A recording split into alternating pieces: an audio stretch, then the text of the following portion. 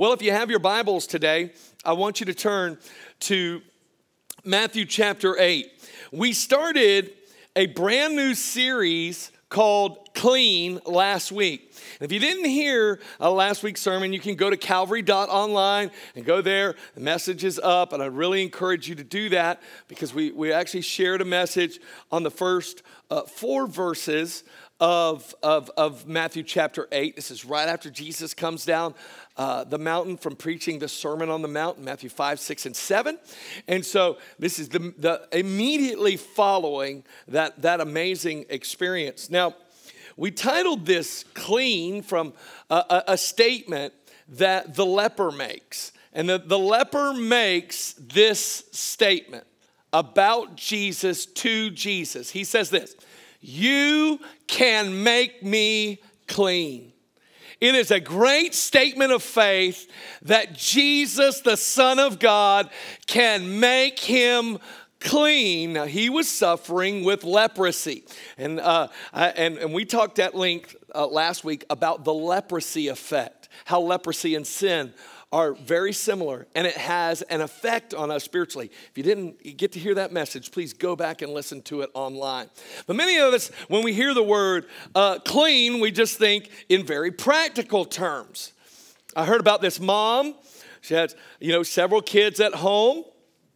And she came home from work, unlocked the door, and she couldn't believe it. She looked around, the kitchen was clean. She goes and checks on the kids. They're in their bedrooms. The bedrooms were clean. And she goes, "Oh, I got it. Internet's out, isn't it?" She's like,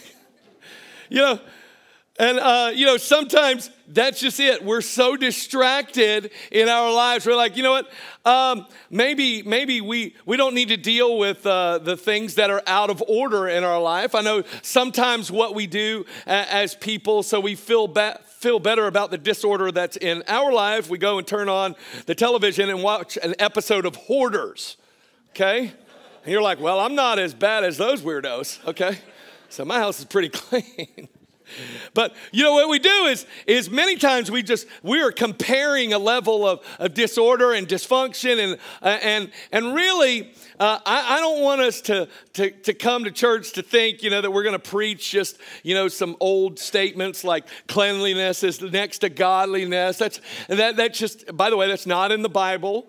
You should know that is not in the Bible. That's just a statement that was made and that many people think is in the Bible. It's not. I want you to understand that we're not talking about physical cleaning. We're talking about a spiritual cleansing that comes from Christ. And when the leper made this statement, "You can make me clean," that was all about a personal cleansing. But the story that we're going to look at today is not about a personal cleansing. It's about us carrying the same power that can make another clean. Today, I'm going to share with you a message called A Servant's Breakthrough. A Servant's Breakthrough. And it's from Matthew chapter 8, and we'll begin in verse 5. Many of you have probably read this passage before. And it starts this way. "Now, when Jesus had entered Capernaum, a centurion came to him, pleading with him, saying, 'Lord, my servant is lying at home, paralyzed, dreadfully tormented.' And Jesus said to him, 'I will come and heal him.'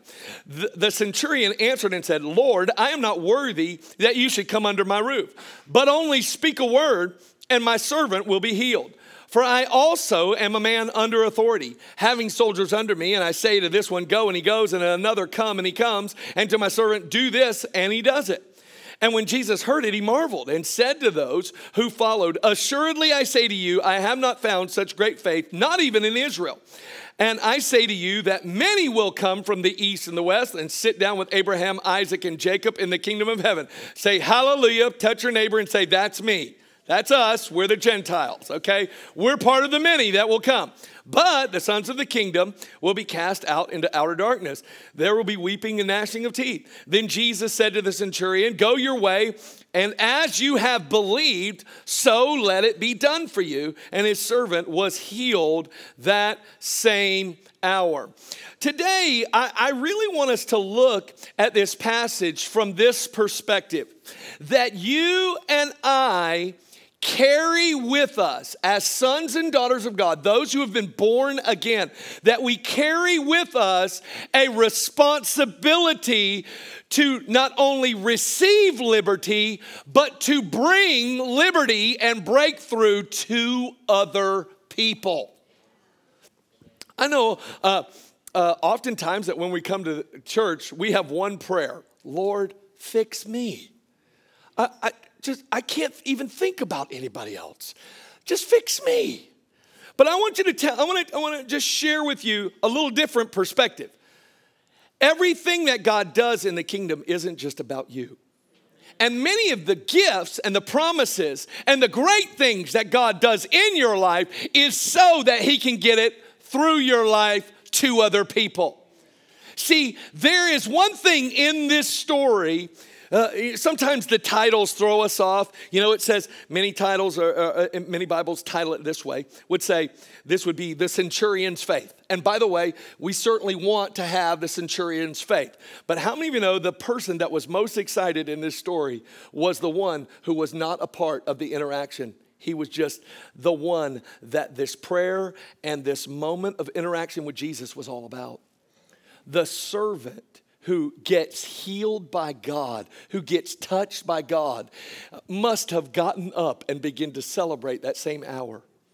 Now, you and I have an assignment to carry the grace of God and the power of God in a meaningful way so that others receive breakthrough. And there is something in the centurion's pursuit that you and I can grab a hold of that will lead to the deliverance of others. And when you want to see Jesus touch the lives of other people, we need the building blocks of this miracle in our lives. So the first thing that I want us to look at from Matthew chapter 8 concerning the centurion's pursuit is that it revealed first the power of proximity. The power of proximity. Verse 5, Matthew 8 says, "Now when Jesus had entered Capernaum, a centurion came to him pleading with him." Notice that word, pleading with him. It's a powerful word. Jesus has now come to Capernaum. This is on the very northern end of Galilee. It's right next to the Sea of Galilee. It's just this tiny little town where Jesus would do many of his miracles. And this centurion comes pleading. This word pleading is a very interesting word. It's actually parakaleo. Parakaleo means this. It means to call from close beside. It means to call from close beside. This is actually very close in nature to another Greek word, which is parakletos. And the parakletos is the Holy Spirit, the Comforter. He is the one called alongside in close proximity who helps us. So the beautiful revelation of this moment that the centurion is having with Jesus is that he is pleading with him. He gets near to Jesus so that he can walk like the Holy Spirit walks in this world. This is a great view of what the Holy Spirit does, actually. That when the Holy Spirit moves in, he comes to those who were once paralyzed in sin and raises them up in newness of life. That's why he is called alongside to help. But you and I need to see that our proximity to Jesus matters. Let me say it to you this way. Your devotional life with God matters. The time that you spend with him, it matters. There is something that when you spend time with God, just like the disciples when they were speaking in the book of Acts, it said they took knowledge of them that they had been with Jesus. There was something that had drastically transformed who they were. Why? Because they got close to Jesus. And when you get close to Jesus, you can call out to him. Isaiah 55 verse 6, it says it this way: seek the Lord while he may be found. Call upon him while he is near. You see, when you walk with him and talk with him, it unlocks the possibilities of miracles. You just get around him and you become like him.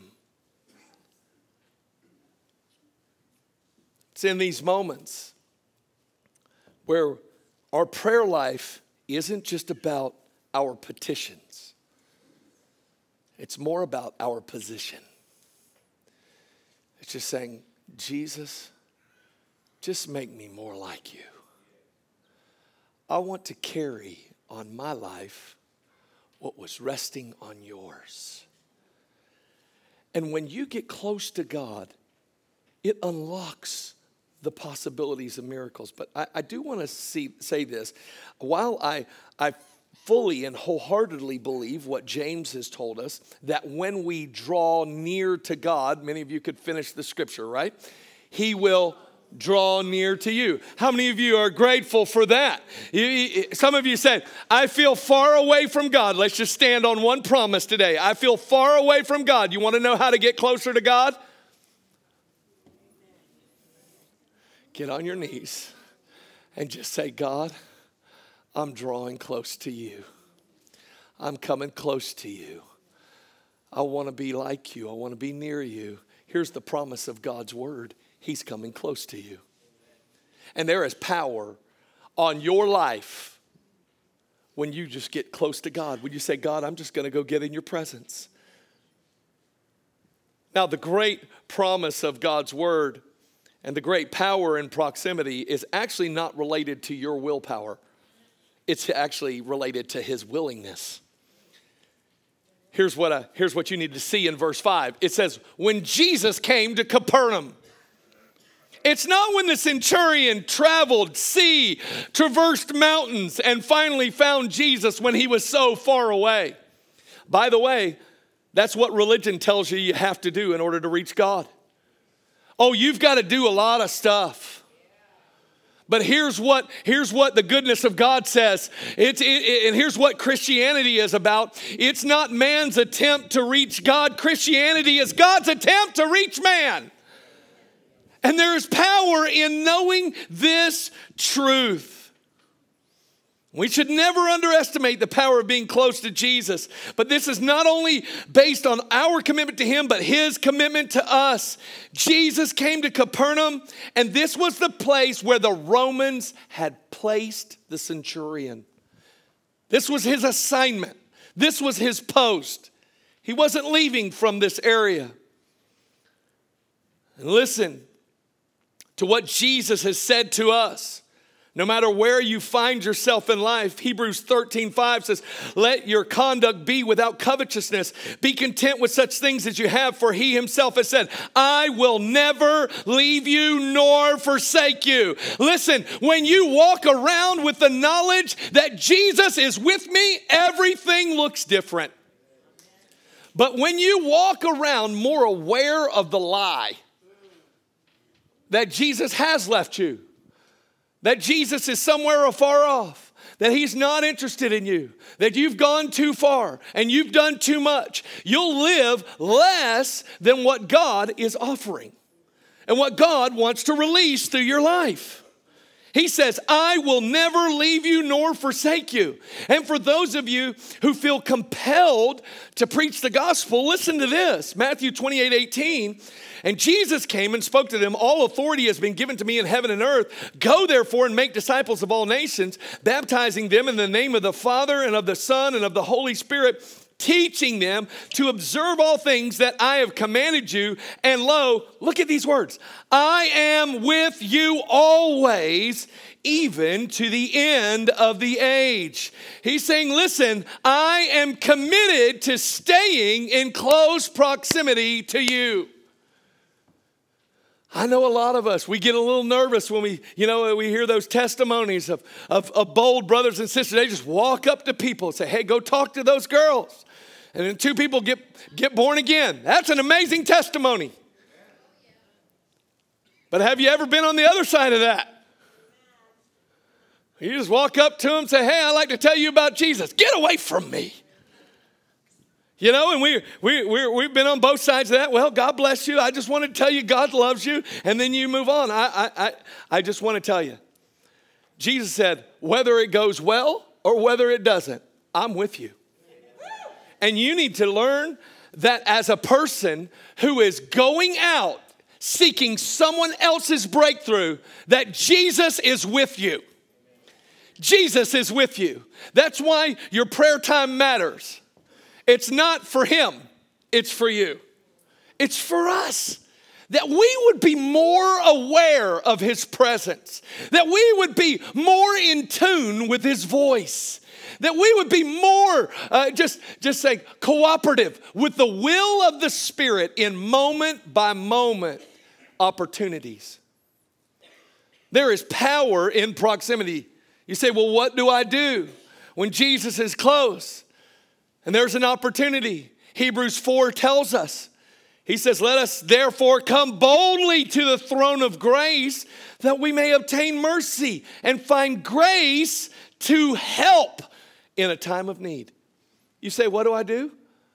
When I understand the power of proximity, how do I take advantage of that? How do I use that to my benefit?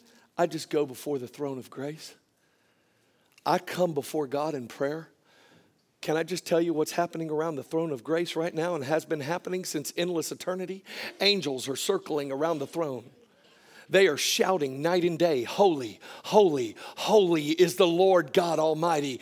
There are elders gathered around the throne and they are saying, worthy, worthy, worthy is the Lamb that was slain. Can I just tell you, and that in the middle of the concert of the praise of heaven, there's a time of prayer when you and I show up before that throne. And there we are in close proximity to God and we simply cry out to him. And then he answers, and we receive grace and help. That's what happens. And this centurion knew, all I need to do, I need to get close to Jesus because he's chosen to come close to me. I pray that you would hear that today. That as you feel and sense the drawing power of the Holy Spirit in this room, and that you would respond like the centurion did. Come and experience the power of proximity. And God will begin to use you. The second thing that we can learn about the centurion's pursuit is the power of passion. The power of passion. It says the centurion came to him, pleading with him, saying, Lord, my servant is lying at home paralyzed, dreadfully tormented. Let me put it this way. Simply put, the centurion loved his servant. The centurion loved his servant. And I'm not sure or not if you're aware of this, but Galatians 5:6 in the New Living Translation says it this way.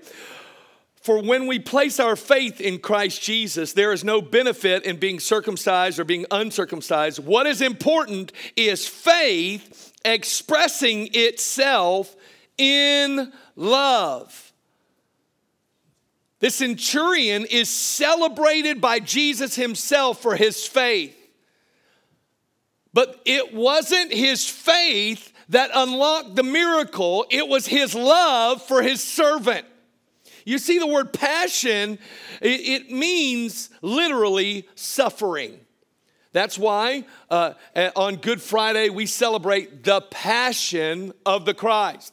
It's not just his fond, burning affection. It is that which he is willing to suffer for, so he makes adjustments. So when you love someone, there is a passion that is awakened inside of you. I'm very aware of this because a young man came to me this week and asked me for my daughter's hand in marriage. So, yeah, that's incredible. I know. He's an incredible young man, and he is getting one heck of a young woman.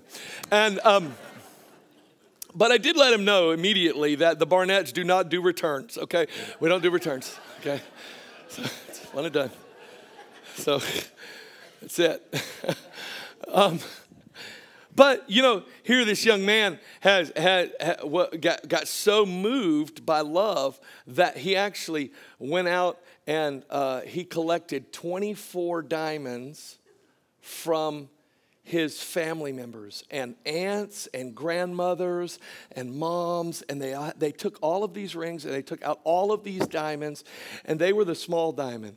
But then there was this one diamond in the middle of the ring that cost him personally a lot. A lot. That's all I'm going to say about that. And I want you to understand that love, real love, it's always going to come with self-sacrifice. And here, this centurion, he demonstrates his love for his servant. You see, centurions, when you signed up for the Roman army, here's what you said. I'm enlisting for 20 years, and I'm agreeing that I will have no legal family. 20 years, no legal family. The closest thing he could have to a family was a servant. And this centurion demonstrated a love that was so self-sacrificing. You say, how did he demonstrate love? Let me put it to you a couple of different ways. The centurion's love caused him to be subject to one of his subjects. The centurion was actually ruling over Capernaum. He made sure that Roman culture was going forward, that law and order was in order. But here's what he did. He, because of love for his servant, became subject to one of his subjects. He went low. He humbled himself. He said, listen, I am coming to you. He even says it this way. He says, I love my servant so much. I'm not worthy that you would come in my house. Can you imagine that the leader of the area, those who are in authority, would ever say that to a subject? Here's why he said it, because of love. Love will cause us to walk in a humility that unlocks miracles for other people. The centurion also knew the pain of his servant. It said that what he mentioned to Christ is that he was paralyzed and dreadfully tormented. When you look at that in the Greek, it means this: he is in constant pain. And anyone who has ever experienced constant pain knows how tormenting that is. And he comes and he announces the condition. Why? Because he has cared for his servant while his servant has been in that condition. He has loved him in that condition. And love, listen, it doesn't turn a blind eye to the condition of the people that are around us. Love looks fully at what's going on. We don't just walk by people who are suffering and who are without God and say, oh, well, too bad for them. I've got Jesus. No, love looks at them and sees them as dreadfully tormented. But then love moves the centurion into action on behalf of the one who's in pain, the one who is paralyzed. And that's what you and I need to see today is that not only does God want to make us personally clean, He wants us to be used as His vessel to carry His cleansing power to those who are paralyzed, who are dreadfully tormented, who perhaps today are considering suicide, who maybe today are bound in addiction to meth, but tomorrow if we would carry the goodness and the mercy and the grace of God, tomorrow they become preachers of the kingdom.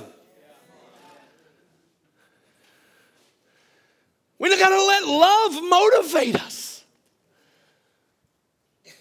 And the warning of the scriptures, not the promise, the warning of the scriptures is that in the last day, the love of many will grow cold. And we see our faith only works by love. And church, if our love grows cold, then our faith levels will recede. Let me put it to you this way. You will never reach a people you don't love. It's just not going to happen. You will never reach a people you don't love. Let me say it another way. You'll never reach a city you don't love. Let me say it another way, since I'm just stepping into people's business this morning. You'll never reach a county you don't love. I think I've said this before, but it bears repeating. If you keep cursing your promised land, it will remain a desert.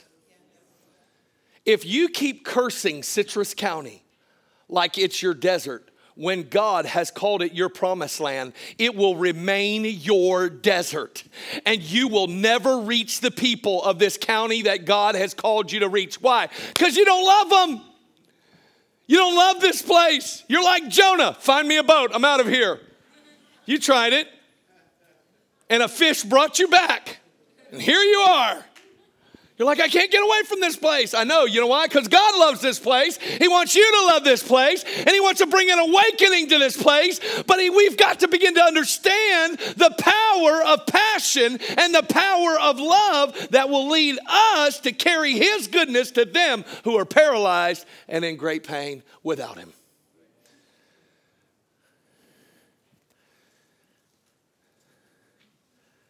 You'll never reach a people you don't love.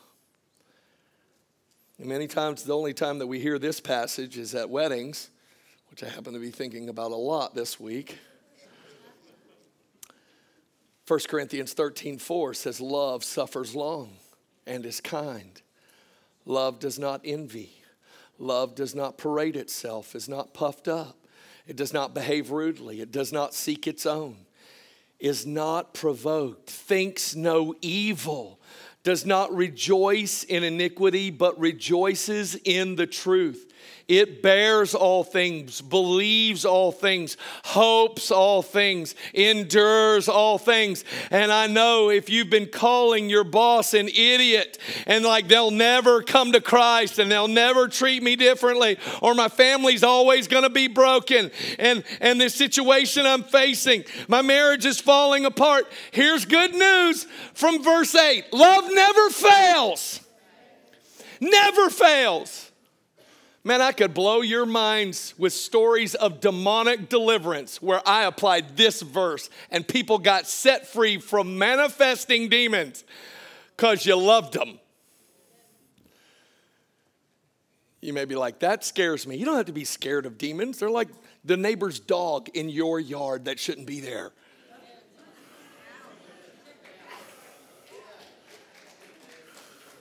What do you do when the neighbor's dog comes into your yard? Get out! Get out of here. I mean, maybe you speak with a little more humility than that. But you just say, you know what? In Jesus' name. And when a demonic force is coming against the people that you love, what do? In love, get out of here. Get out of here. I take authority over that. In the name of Jesus, which is above every name. Love never fails. If you're not seeing breakthrough in the areas that you want to see breakthrough, check your love level. Oh, this is so good. Church, listen to me. This is so good. And I've got good news.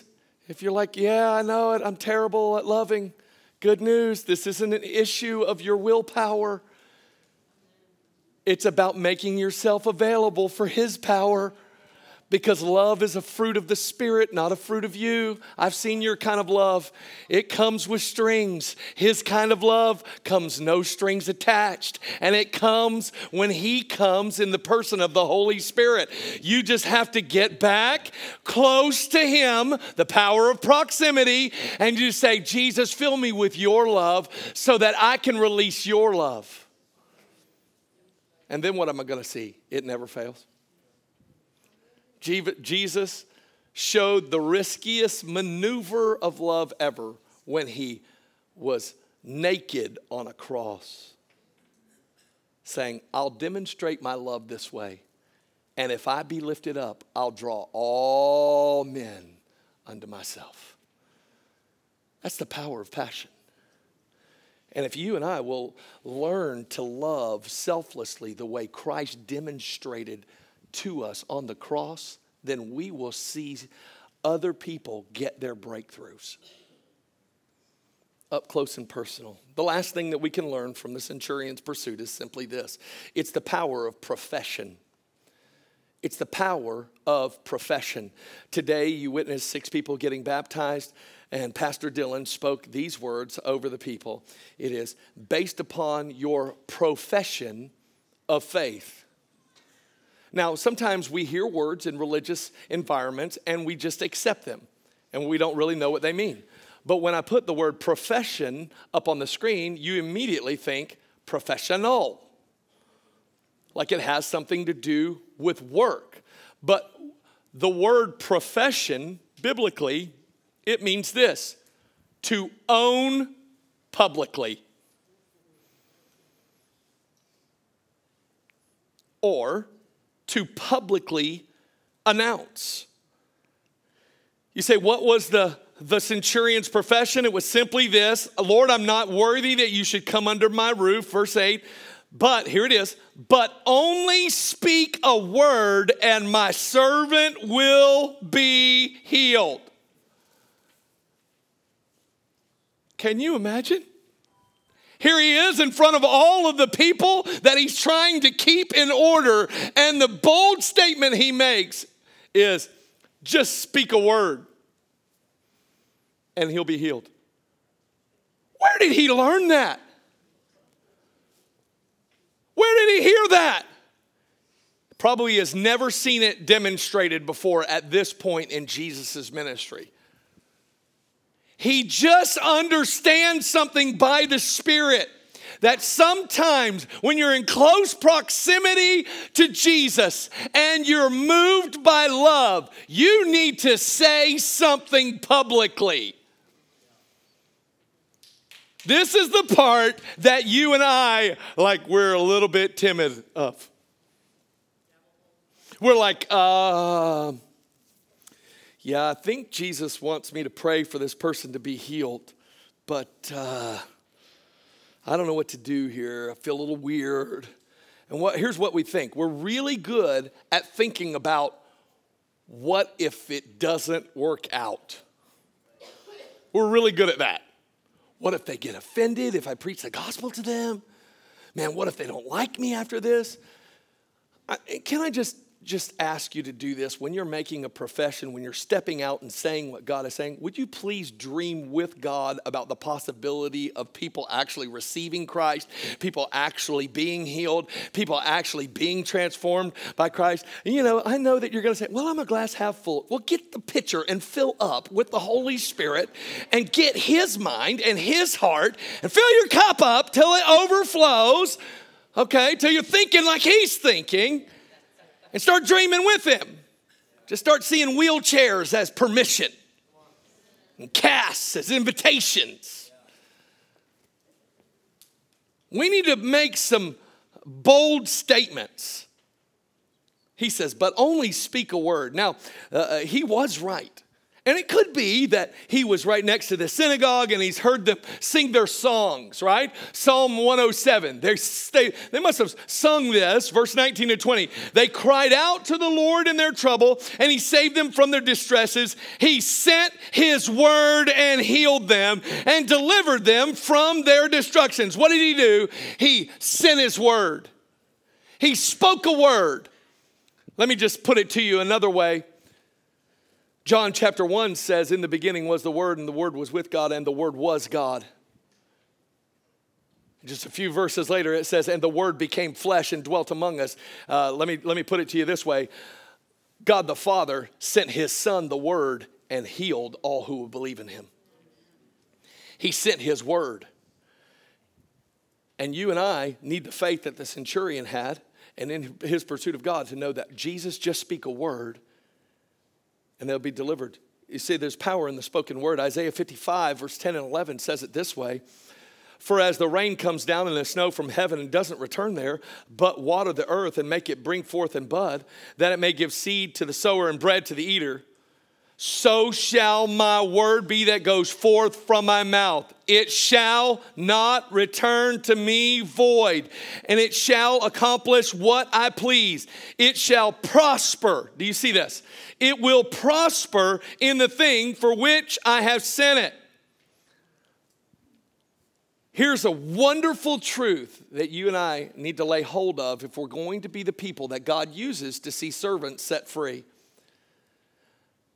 That his word on our lips is just as powerful as his word on his lips.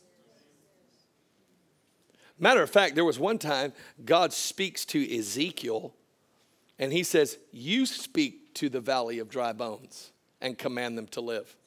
Why didn't God just say, I'll take care of this? Bones, come together. Why? Here's why. Because God's always looking for a man or a woman to cooperate with him to demonstrate his goodness and his power that will flow through redeemed sons and daughters. And if you and I want to be the kind of people that see other people set free, then we need to understand the power of profession. You see, when we walk in the power of profession, we close the door on unbelief. You and I need to close the door on what if it doesn't happen and open the door about what if it does. I'm just going to share the gospel. I'm just going to be bold. I'm just going to release the word of healing.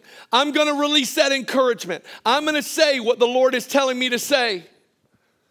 I was praying for some dear folks in a meeting, and the Lord showed me a picture of some rims to a car, and they were very ornate.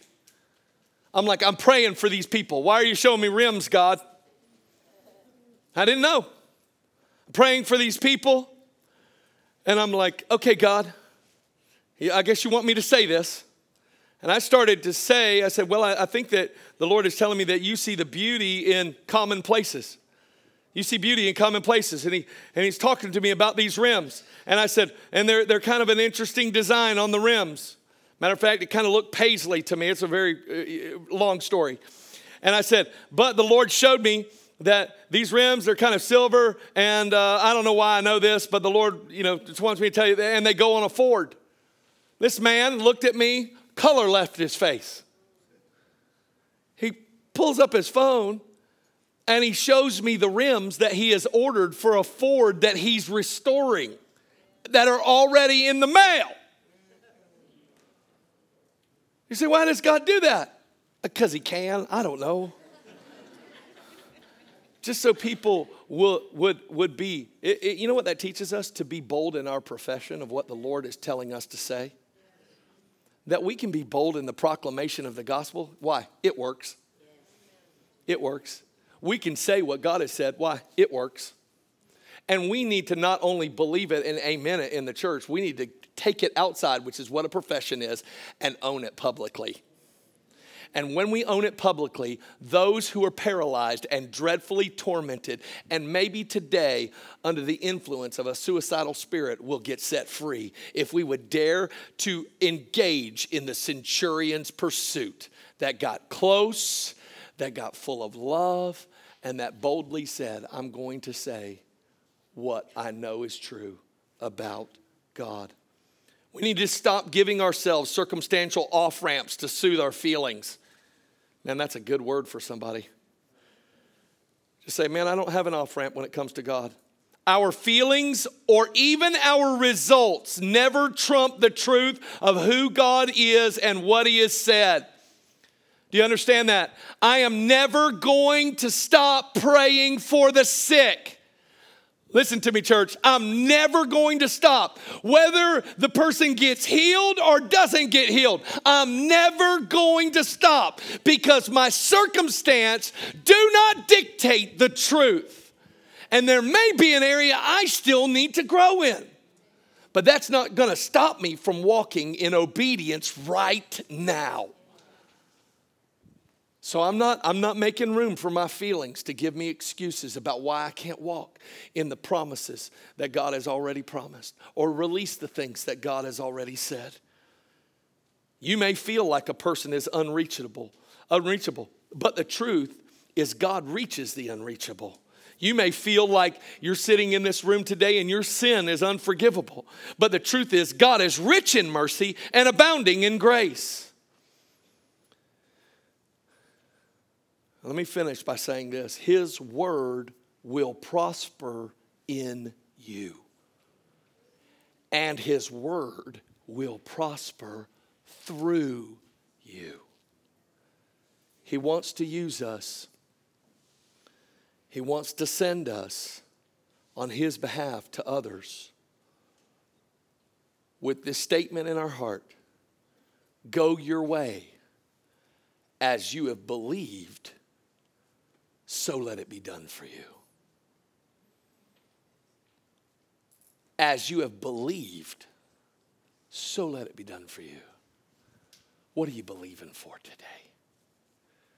What are you holding before the Lord? What person needs God desperately in their life? As you have believed, so let it be done for you.